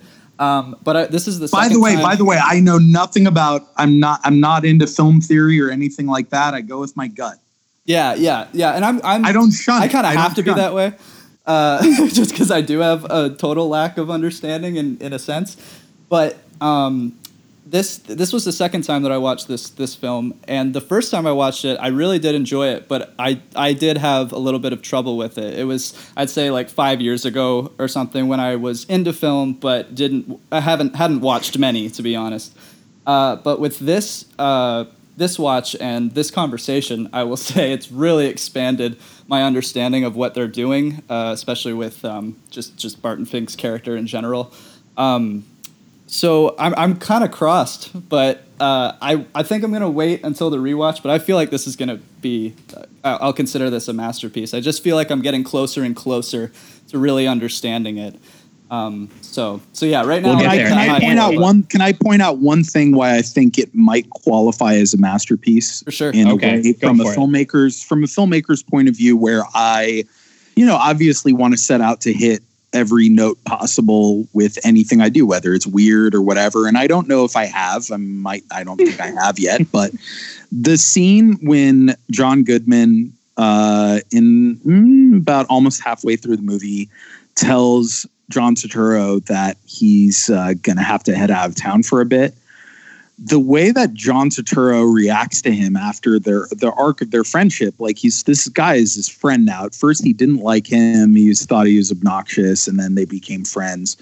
John Turturro's so heartbroken when John Goodman says that he has to leave town. Like, he's really, really on such just a basic human level, heartbroken and sad for a guy who is, shown himself to us as this like super pretentious New York writer who's just like above kind of everything, but at the same time thinks he is so connected to the common man. But like, he is such a common man moment. He's just sad. Like, he's going to miss his buddy.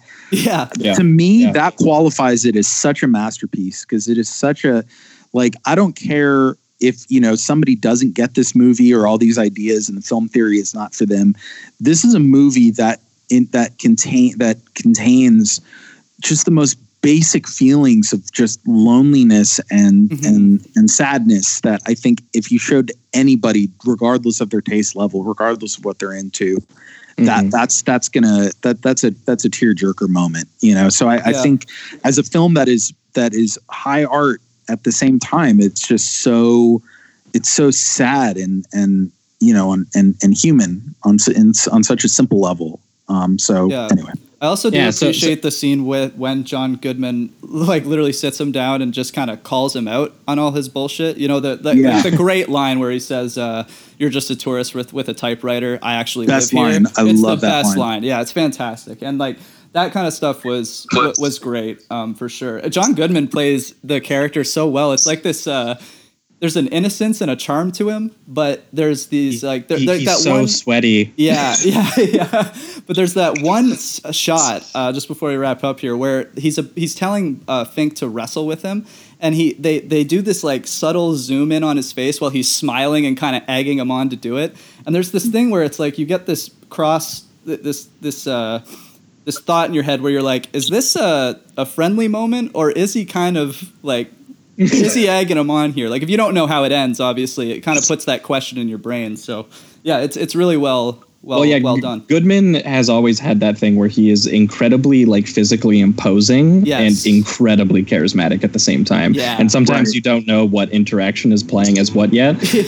Exactly. But like, yeah. So if you want a film just like about a really bleak drama about a guy sort of navigating an industry and trying to sort of maintain his sort of artistry through it, and also meeting other people who are feeling as lost and lonely as he is in certain regards, like, you can just watch it for that. And also, if you want a film where the Coens are talking, taking on headier ideas about, the subjective nature of art and illusion and artificiality and the very decrepit industry that produces those things that we mass consume, you can also have that. And I think the genius is that it is absolutely both of those things, and probably why it was one of their films that was like immediately lauded with praise when it came out. Even works on multiple levels.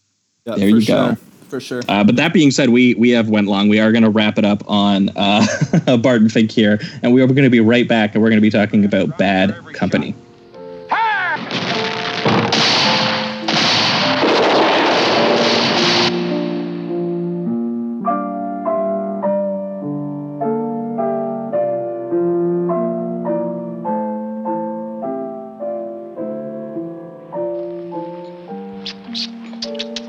Jake and Drew, They're the best of friends and the worst of enemies. Bad Company from Paramount Pictures.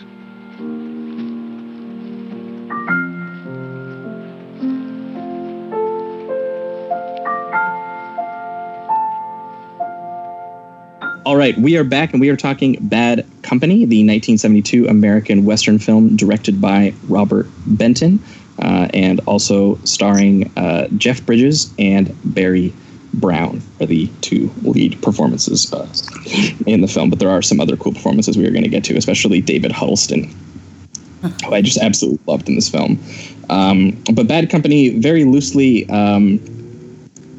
is a Civil War era Western. Also, it's a 70s Western, so it's kind of coming a little bit at the tail end of the Western genre when we were seeing more revisionist Westerns at this point, which is what I guess would qualify as, even though it does have a bit of a sweetness aspect to it occasionally that would make it seem a little bit older than it is, which is kind of a cool vibe actually at a certain point. Yeah, for sure. But it loosely follows Barry Brown's Drew Dixon, who is kind of a uptight man who is drafted into the Lutheran. Very specific. I think so. He's a Lutheran, right? Anyway, yeah. Sorry, continue. Well, he's definitely part of a religious family, and to avoid being drafted into the Civil War, which he had already lost a brother, I think, in the previous draft that they had done, he decides to run away from home. His mom gives him a little bit of money, and he basically spends the rest of the film living a little bit like an outlaw. But after the outlaw phase is kind of like not really cool or done anymore, which is like a really interesting dynamic that they have. And he ends up running into a small gang of kids led by Jeff Bridges, playing a guy named Jake Rumsey, who rob him and mug him in an alley.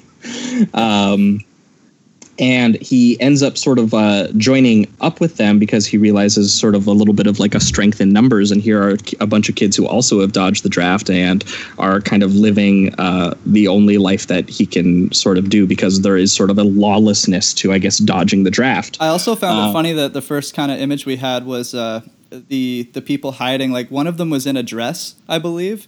And we recently talked about the Ned Kelly gang film, and I just found that imagery to be just a nice coincidence there. Well, the kid in the beginning, he's dragged out wearing a dress. They throw him in the back of the in the little paddy wagon, and there's all these other kids, and one of them is also in a dress. Right? Yeah.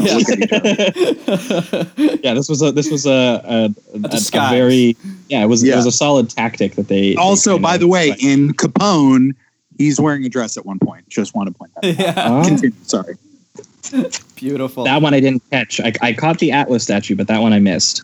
Got him. We will say that, like, the thing that immediately kind of stood out to me about this film watching it was that it has a very sort of like slow autumn Western vibe to it. I think I was reading Pauline Kael write about it. She called it a slapstick tragicomic. Was the kind of like what the fuck? Yeah, it was a really weird reaction to it. But it was interesting in that I think that it does have a much lighter tone. It has a very sweet piano melody score to it. We didn't even bring it up, Burwell's score in Barton Fink, but it also has like a very sweet sounding score to it, which kind of captures a bit of Barton's sort of like naive qualities or more like innocent qualities as he's sort of exposed to certain elements. And that is very much what it's used for here. What's brilliant about the score in this, though, is that it's very malleable. It's very simple, similar to the Barton Fink score, in that it's just really like a couple of notes. But the way that those notes are able to be used in different octaves is both playful and sad and chaotic. Like there's different variations on those same notes that play throughout the whole movie based on whatever it is going on, and they're all equally powerful. Yeah, and I also think there's this element where it's showing a world where these kids are kind of used to the violence and used to all the grotesque things that they see. So having that kind of normal score that brings more of a traditional hangout kind of thing is I think makes sense because it's expressing just how used to it they are. Like, for instance, when they go up to two of their buddies after they have like their argument and they steal their horses and stuff, they see that they're hanged from a tree, and it seems like they're obviously sad about it, but there isn't like a huge emotion that they're bringing. It's almost as if they expected that to happen. There's no giant it's a better him than us. Exactly. And also, may I point out that in this slapstick tragicomedy that is, was rated PG by the 1972 MPAA. That's fucking crazy. Features a close-up shot of a child under the age of 10 getting shot in the face with a fucking rifle. Just wanted to point it out. Yeah, and they also, same with Barton Fink, they don't stray away from the racial slurs at all. So for this to be like, bring your 12-year-old as long as you're accompanied. 1970s, 1970s, the parameters of parental guidance were very loose. Well, yeah, apparently. We've even seen some movies where they were like the Beastmaster or whatever it was called, where we were like, there was supposed to be a kids movie, but they have like full-blown boobs in it and everything, and you're just like, okay. Yeah, because back then, I mean, also too, we're North Americans over here. In Europe, these ideas are so much different. Right, the ideas of nudity and, if anything, it's more like violence in films is more shunned in Europe than the idea of sort of nudity and things like that. Yeah. And somebody actually pointed out to me, a friend of mine from Europe, had pointed out that it's sort of ironic that in a movie like Capone, where there's one implied shit based off of sound design, but one scene where you just see shit for a moment. And the fact that that's what everybody hones in on is the shit, as opposed to the fact that there is a lot of fucking gore in certain parts of the film. Like, that's the thing that people are freaked out about, is more just normal bodily fluids as opposed to obscene violence. Or like paying $8 to have sex with a guy's wife or something like that. Which also happens in this movie. Yeah, I was immediately struck by the violence in this because the tone doesn't seem to quite have that. Like I had this interesting experience with this because like it is very much, and it's a huge reason of why I think the film works and why I ended up liking it so much was that this has a childlike quality to it. The fact that it's PG, the fact that this is a bunch of sort of impoverished, sort of like lost boys just kind of all on the road, basically sort of just like projecting this sort of like tough cowboy outlaw life. But they have this vision of it where they're like, we can do it. And they talk a lot about how they're going to like, they need to be careful because there's going to be natives on the road on the way there. When it's like, dude, the natives have been kicked out for for a long time since the point that they're doing it. Like they're kind of like play acting as cowboys, which is and then when they suffer the real consequences of that sort of cowboy action that you would see in, one of the more bleaker Eastwood westerns or something, some of the violence. When they start running into Huddleston, when they run into Huddleston and his gang, that's like they're looking into their future. Yes. Right. Yeah, for sure.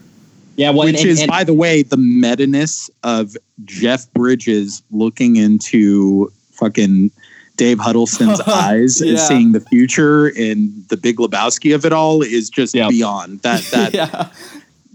That's for that reason alone is why I always tell people about this movie.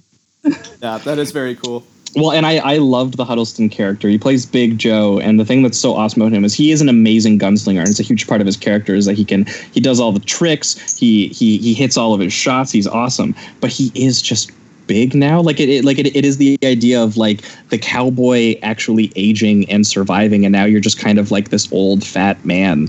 And like he still has his skills and everything, but like he's slower, he's wearier, he's like instead of performing a heist on a bank and it's like super amazing, he's just kind of like beating up children in like the middle of a forest and taking like the little scraps that they have. Not as and, cool like, as it used to be.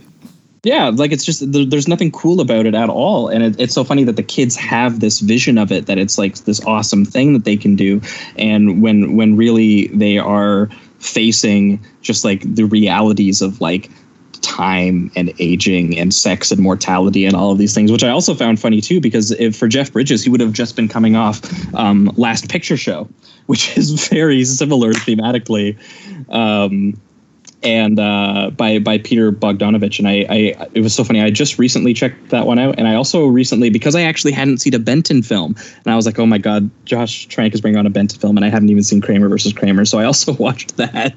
Great movie. Yeah, it is a wonderful film. And the thing that's stuck out about me about that, and especially after watching Bad Company too, you do see that he really likes like this kind of what feels like it should have a lighter surface. It does have a little bit of a comedy angle. It does have a little bit of like in the writing, there is raw drama that you feel. But he really likes to hide like very subtle like moral and character complexity like in a kind of lighter surface. And you can also tell that here too with his writing co-partner. It was Newman, you said? David Newman. Yeah, because David Newman also wrote Bonnie and Clyde, right? Right. Yeah. So like that is also what I got huge vibes of, because that also for large portions of it kind of has like this warm slice of life hangout vibe to it in a lot of ways, but observed through like a criminal road movie context. And like this has something very similar going on there, and I just thought that it was so well executed, because instead of building like Bonnie and Clyde does to like that moment of like violence, of shocking violence that it kind of like ends on, and you're kind of left with that, and just like life snuffed out is what you're meant to leave with. This indulges in that early, like when that little boy who literally steals a pie off a windowsill, the most cartoonish crime you could possibly fucking see it. That is a Looney Tunes crime. Yeah, exactly. Yeah. and the dude just blows his fucking head off with a rifle. I actually like jumped. Oh, it's fucking shocking. Yeah, it's still, and then every time you watch the movie, it's so shocking when that happens. That's the consequence. Mm-hmm. He took the most childish crime, like you said, ever imagined, stealing a fucking cherry pie off of a windowsill, and the consequence is taken to the utmost extreme adult finality you could imagine. And I love you get your head shot off. Yeah, and I love the imagery of it, like the way that they set up, because, you know, they're like poking their heads out of the bushes, just like, you know, it's that very kids on an adventure thing. And then they have that shot right after where they just hold on the kid laying on the ground after trying to steal a pie. And it's just, it's pretty devastating. Well, also, too, what's, you know, Barry Brown's character, and it's also worth mentioning, which is so sad, is the fact that we never got to see Barry Brown's career continue after that, because he killed himself not too long after. Wow. I was wondering why I hadn't seen him, because he's very good in this, and I didn't know that. Yeah, no, he killed himself. Wow. Yeah, very sad. Very, very sad, obviously. Was he known for something specifically? Was it I forget, he was in something. He was in something before that, and I'm not sure if this was his very last movie or if he did something right after this, but yeah, he did not. That was it for him. He what I love about his arc in the film is that he starts off as this very Puritan, Christian, God-fearing young man who's, you know, gives him, you know, $7.50 or whatever, and he's going to go off to Virginia, and has all these ideals about, you know his life and how somebody's supposed to live their life, and then he gets involved with Jeff Bridges and all these, you know, rowdy kids, and goes off on this vagabond petty criminal adventure. And the end of the movie, the final line is, you know, they go into a bank in, you know, the Midwest, and the final line of the movie is him saying, "Stick 'em up." I cry every fucking time I watch this movie. I cry when he says "stick 'em up," and then it starts playing that bum bum bum bum bum bum. Yeah, it's so beautiful and so sad, and it's just it's a heartbreaking arc.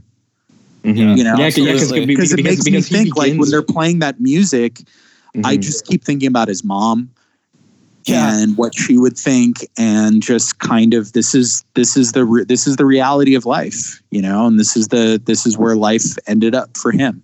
Yeah, and that's something too. It feels inescapable for his character. It felt like such a natural arc, even with its sadness. It's like you just feel like it had to end there given the circumstance. Well, because all the slice of life scenes that they show you on the way there, like how else is he supposed to survive? He spends most of the film resisting them, saying things like, "I was not born, or I was not raised that way." I'm not like you. Yeah. He talks about not wanting to do anything dishonorable or criminal while literally surviving with like criminal bandits, and like he spends so much time resisting that. Or even having that scene where like Jeff Bridges is the only one that's capable of like skinning and breaking apart the rabbit, and it seems like they're all kind of sickened by it. And even as Jeff Bridges is doing it, he seems like, oh my God, this is kind of fucking nasty. And, well, yeah, I don't know about you, but my read of that scene was that Jeff Bridges was also doing it for the first time. Yes, I agree. I think so. Because it was that same thing of these kids are puffing up their chests, trying to portray themselves as these tough guys, just like when Barry Brown lies in the beginning that he had robbed that liquor store or whatever the fuck, and he obviously didn't, and Jeff Bridges knew. He'd called him out on it. But yeah, and which also plays into sort of another one of my favorite films, Unforgiven, which is the Schofield kid who had sort of sold himself to Clint Eastwood in the beginning of the movie, that he had like killed these Mexican dudes with his pistol, which is where he got the name the Schofield kid. Yeah. And then he finally, after he kills somebody truly for the first time, and then he tells the truth that like, I didn't really shoot those Mexicans. I just, hit one of them with a shovel basically and ran. Right. And like another part that he kind of shows like this bravado or whatever is when when they have sex with the man's wife, like the prostitute, and then he lasts like 15 seconds, and he still comes off afterwards like a total confident smile on his face, and he says something like, "I don't waste no time." It's just like this 15 seconds. It was like 4 seconds. He popped up. He's like, "Woo!" I've never seen a man so confident after that amount of time. But yeah, it's just another kind of expression of like their false confidence, this bravado that they're trying to put across, for sure. Yeah, no, I really like that, and especially when it has them meet the real deal, and they meet this Big Joe played by Huddleston, and he kind of gives them like the way that he talks to Jeff Bridges, and he gets this great line where he says, "If you pull a gun on a man, which happens from time to time out here, you better shoot it a second later, because other men won't be as patient as I am." So good, so chilling. Reminds me of that line from The Good, the Bad, the Ugly, where he's like, "If you gotta shoot, don't talk." Yeah, right.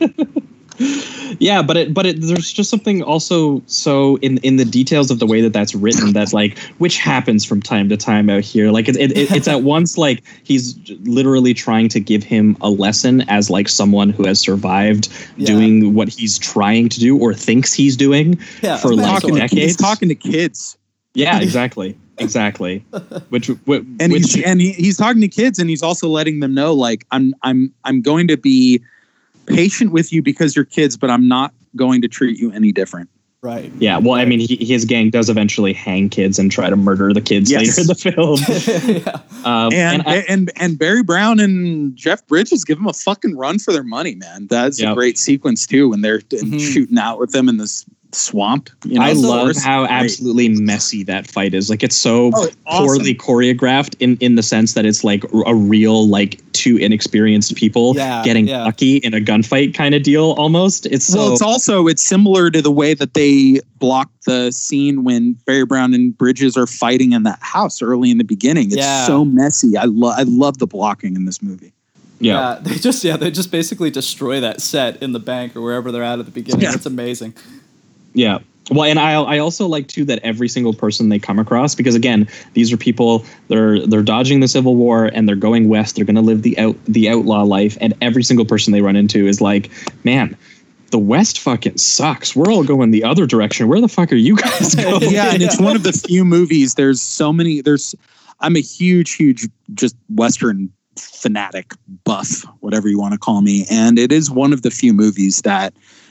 That's the sort of driving point of the film, is that it's not any better out west. It's sad, it's empty, it's depraved. Yep. And also too, like, just to sort of draw the parallel back to Barton Fink a little bit, what is so meaningful to me about this film and why I think it's such an interesting movie to kind of, play off of for them to play off of one another, is that they're films that end on such a bleak existential note that you wouldn't necessarily, if you think about, filmmaking and producing films as a form of commerce, like to please a crowd and give them what they want. I always love movies that just take such existential risks with the endings of their films, and you were, is it Jamie, were you talking about metal before, about music? There's something that I think about a lot as it relates to filmmaking, because I like to think about it more in terms of music. And, you can, with music, how much does it really cost to write a song? I mean, or produce a song? Right. It depends. And especially now, like, you can write and produce a song for like nothing and make it sound great. But like the production cost difference between writing and producing a song even 10, 15 years ago versus making a movie is so different. You need a massive crew. You need a huge budget. You need all this stuff. And because of that, you have less of a diversity and emotional vibe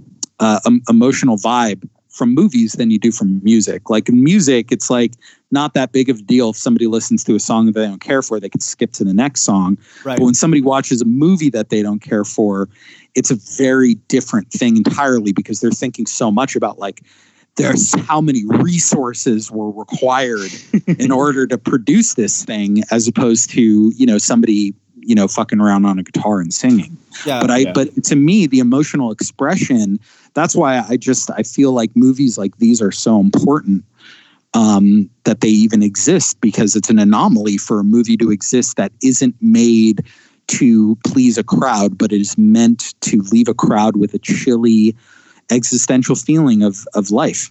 Yeah.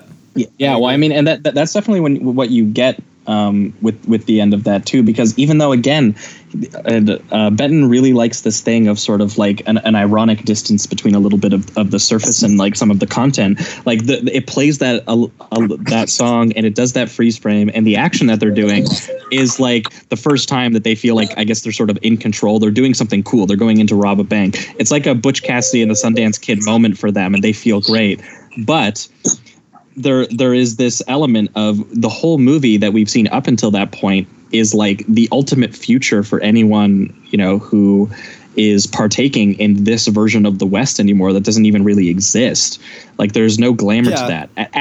At very best, they are going to end up sort of like old and fat and like showing off the cops who are about to kill them all of their great moves. And they're going to spend most of their time just like robbing and killing like poor and people and children until they're dead themselves. Yeah, exactly. Like they even have those opening shots where they show a bunch of like younger kids coming together to steal from like an old lady. I think a large group of them steal from adults. None of the robbing or crimes are cool in this movie at all. No, they're completely unglamorous. Exactly.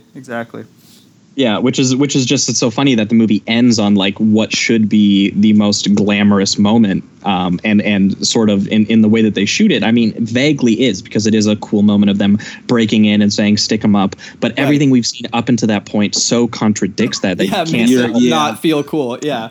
Yeah. Sure. Well, that's what's so sad about this. Really infects how the movie works as a commentary on movies. Mm-hmm. Yeah, because like you said, the final moment of the movie is really what we often see as like the cool, common moment of any sort of a Western outlaw type of film. Like it would be the opening of a cool Western. Exactly. And here it's the ending of this sort of sad, bleak tale of childhood gone awry. Yeah, it almost at points gave me like a Huckleberry Finn kind of vibe. Oh, for sure. Right. Yeah, I totally had that vibe. Yeah.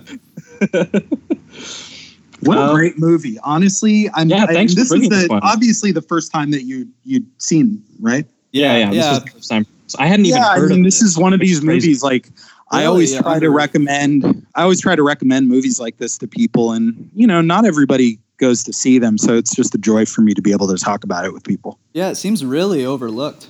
It's a shame. It's such a try to think of a movie that's anything like it, or that says specifically what it says. There really isn't anything like it. It's such a beautiful film, so brilliantly acted, and Gordon Willis's photography is so beautiful. And also, you know, I'm a big road trip guy. I've driven across America at least a dozen times, and I've driven through every state on the mainland, not Alaska or Hawaii.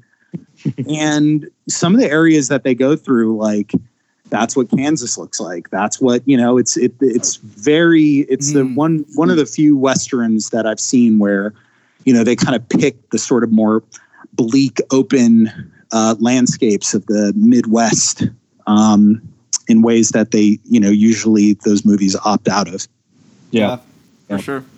So I really like this a lot. And pivoting to the reductive rating round, this one definitely gets the high 4 for me, because, like, I gotta say, like, it was really just the unique blend of kind of like that sort of warm, light, sort of childlike tone, because that is obviously the point of view of these kids who are dodging the draft, but just infected by the bleaker elements of a Western genre, and also obviously at this point, the Western was, you know, sort of going out of style, very much so. So it's also a bit of a genre commentary at the same time, and movie commentary, where they are seeing sort of like these bleaker elements. And not that there weren't like bleak Westerns before this or anything, but it's just a case of seeing that infused with the child's direct realization of like this thing that they glamorized or think was, you know, sort of a mode of existing that would be better than being forced to go to war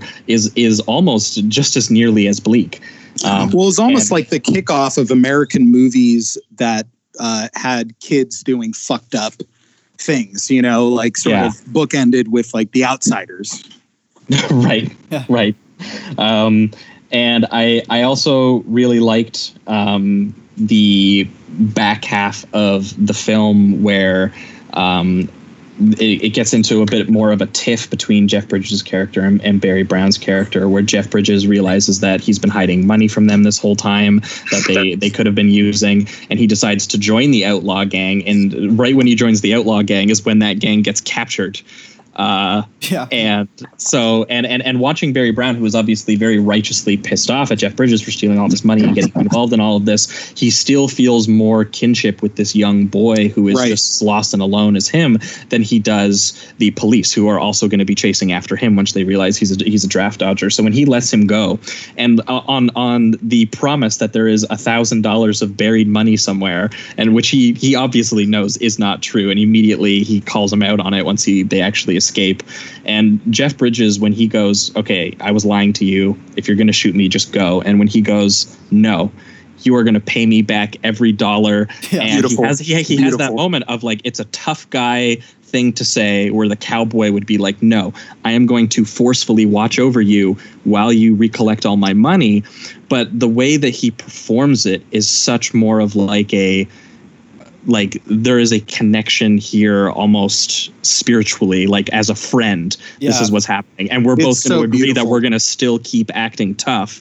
But like the actual sort of emotional expression of that scene is like much deeper than that. And I think that once you have that, and then you have them go and you have them robbing the bank, with the context of all of the sadness and everything we've seen sort of leading up to that. And for Drew to actually be the one to say, stick him up. Like it's not, I don't believe it's Jeff Bridges' character. Right. Yeah. So he's really taking the turn.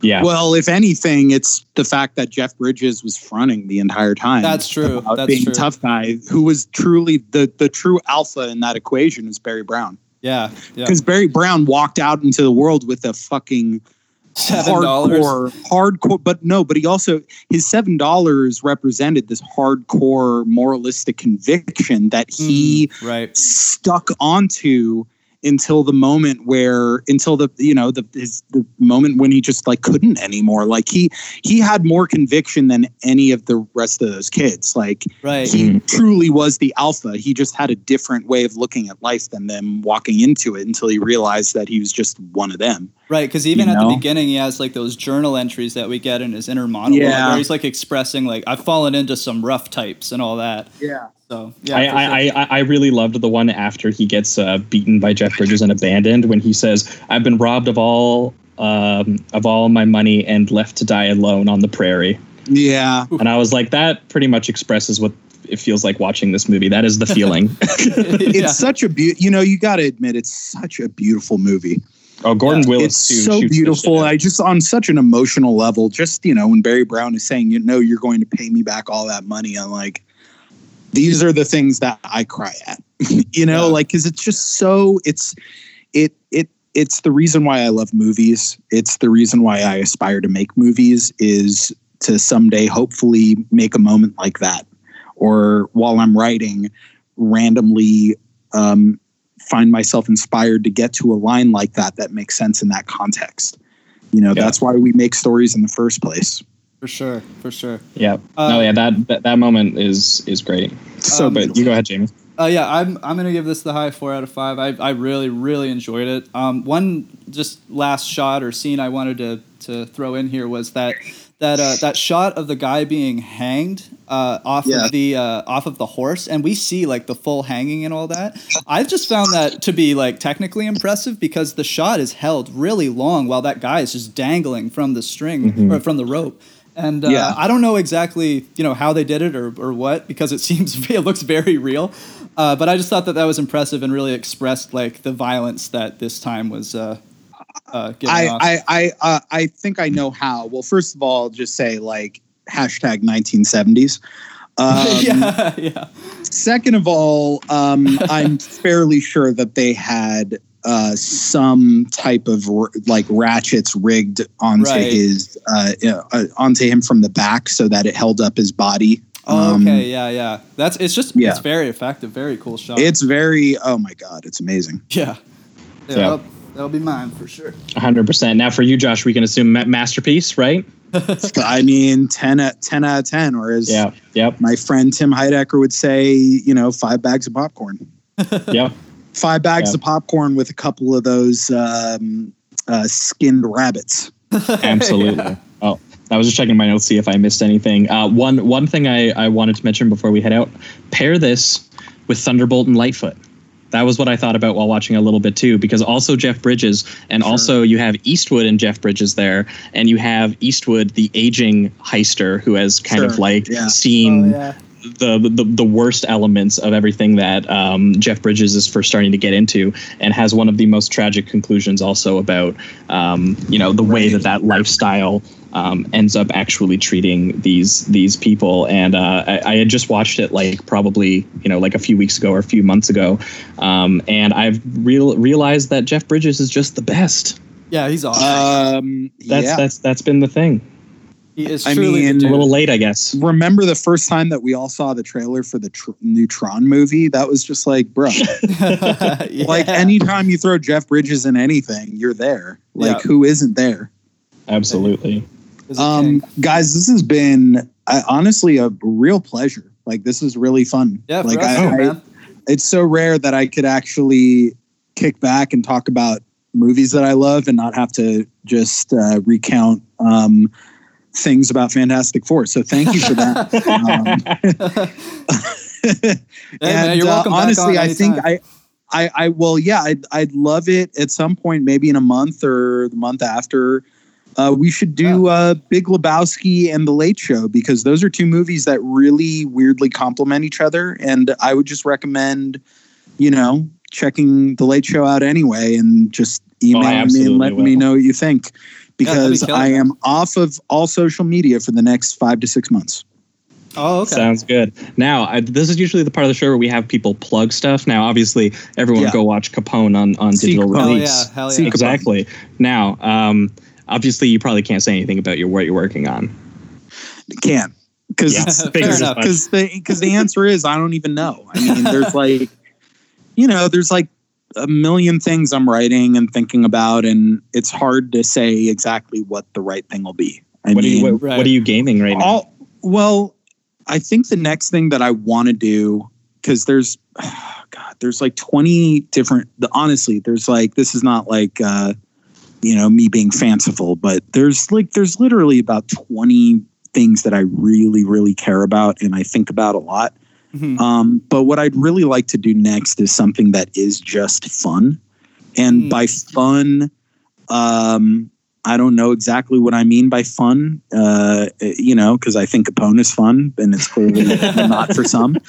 But I actually want to make something widely fun. And that I think would be an interesting challenge. So, yeah. I don't know. I might fuck around and make a Smash. So there we go. I don't know. We'll see what happens. I'm excited. Good. Well, thanks so much for joining us and bringing these films on with you. We absolutely had a blast. But we are gonna, for our listeners, we are gonna be back in 1 week's time. What are we doing, Jamie? What are we? We're doing Last House on a Dead End Street. 1977, Roger Watkins taking a left turn. That is not not a nice movie at all. One of the most graphic and uncompromising low budget films made in the 70s. Movie? Last House on a Dead End Street by Roger Watkins. Yeah, sure. It's fucking insane. Yeah, that has a woman being dismembered and screaming, and then they give her smelling salts to wake her back up to continue doing it. Yeah, that's nice. Not a great time, but we're also going to be talking about Donald Cammell's The White of the Eye. Yeah, that was a really, really unique film. I really enjoyed it. Yeah, which is just a very surrealist American giallo almost. It turns out to be very personal. It seems too very personal to him as an artist who was very tormented and ended up taking his own life due to artistic compromises by the sounds of it, because someone cut up his film that he did with Christopher Walken. I know that. Yeah. Unfortunate. But we are going to be talking about White of the Eye, and it's honestly a genuinely amazing film that I had watched for the first time. So we're going to be excited. That's going to be on the Patreon episode for everyone next week. Again, patreon.com/Lezoids podcast. But the week after, we're going to be back with a guest, and we are going to be talking about Necromantic 2 and Splatter Naked Blood, which are two films I haven't heard of. They're 70 minutes long. They sound incredibly graphic and disgusting, which is I'll be listening to that. So I'm very curious how those play out. But that being said, I think that will wrap it up for everything this week. Thanks so much for listening, guys, and keep it sleazy. Keep it sleazy. Keep it or don't keep it sleazy. but for the purposes, Mr. Trankster. No, but for the purposes of me being a fan of the show, totally keep it sleazy. There we go. But I'm not on record ever saying that. All right, guys. Much love. Amazing.